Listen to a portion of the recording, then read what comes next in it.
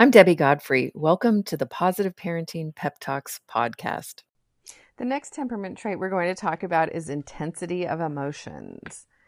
And this temperament trait is, I find, quite interesting. On one end of the spectrum, we have a mellow child. On the other, we have dramatic. And all kids fall somewhere on this spectrum, from mellow intensity of emotions to dramatic. So the mellow infant silently smiles his joy or frowns his distress. As a toddler, his body remains relaxed even as emotions parade across his face. As a preschooler, he can stand quietly and tell his playmates that his feelings were hurt. His strong feelings, which he has rarely, fade quickly and automatically into calmness. On the other hand, the dramatic child, this infant squeals with pleasure or screams with distress. As a toddler, she might bite when she's happy or angry. She loves or hates bright lights, dressing, bath time, each toy and person. She expresses feelings with her whole body. Her tantrums are long and loud. As a preschooler, she reacts strongly to excitement, praise, criticism, or disappointment. She may slug a playmate before calming down enough to use her words. There are no small feelings for the dramatic child. Everything is fabulous or horrible. That is so me. So where are you on the spectrum of mellow intensity of emotion to dramatic? Where is your child?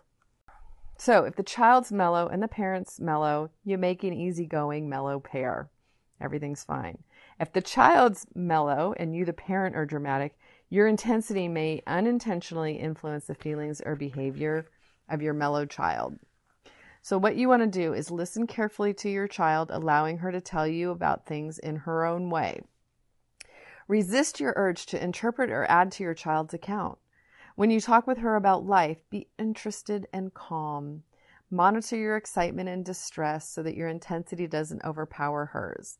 Otherwise, by comparison, her emotions will feel insignificant. Then she may learn to hide her excitement so that she can keep it for herself. Further, if you're always greatly upset by your child's pain, she becomes obliged to take care of both the original problem and her upset parent.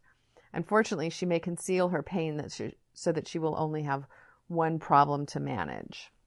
If your child is dramatic and you, the parent, are dramatic, when you are loud and upset, your child automatically becomes more so. The level of intensity can quickly spiral out of control for both of you. So when you're upset, stop talking, take a couple of deep breaths before you say another word. Speak slowly and quietly. Keep body movements small. When you can't control how you express the intensity of your feelings, step away from your child and go somewhere to calm down.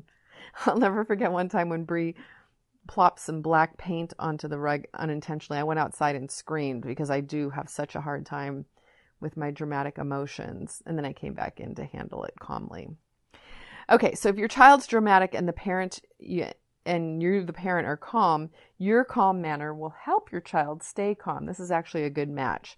Don't be frightened or controlled by your child's high intensity. When your child's falling apart, calmly report back to her, "I see how upset you are." When your child feels heard and understood, her intensity will calm.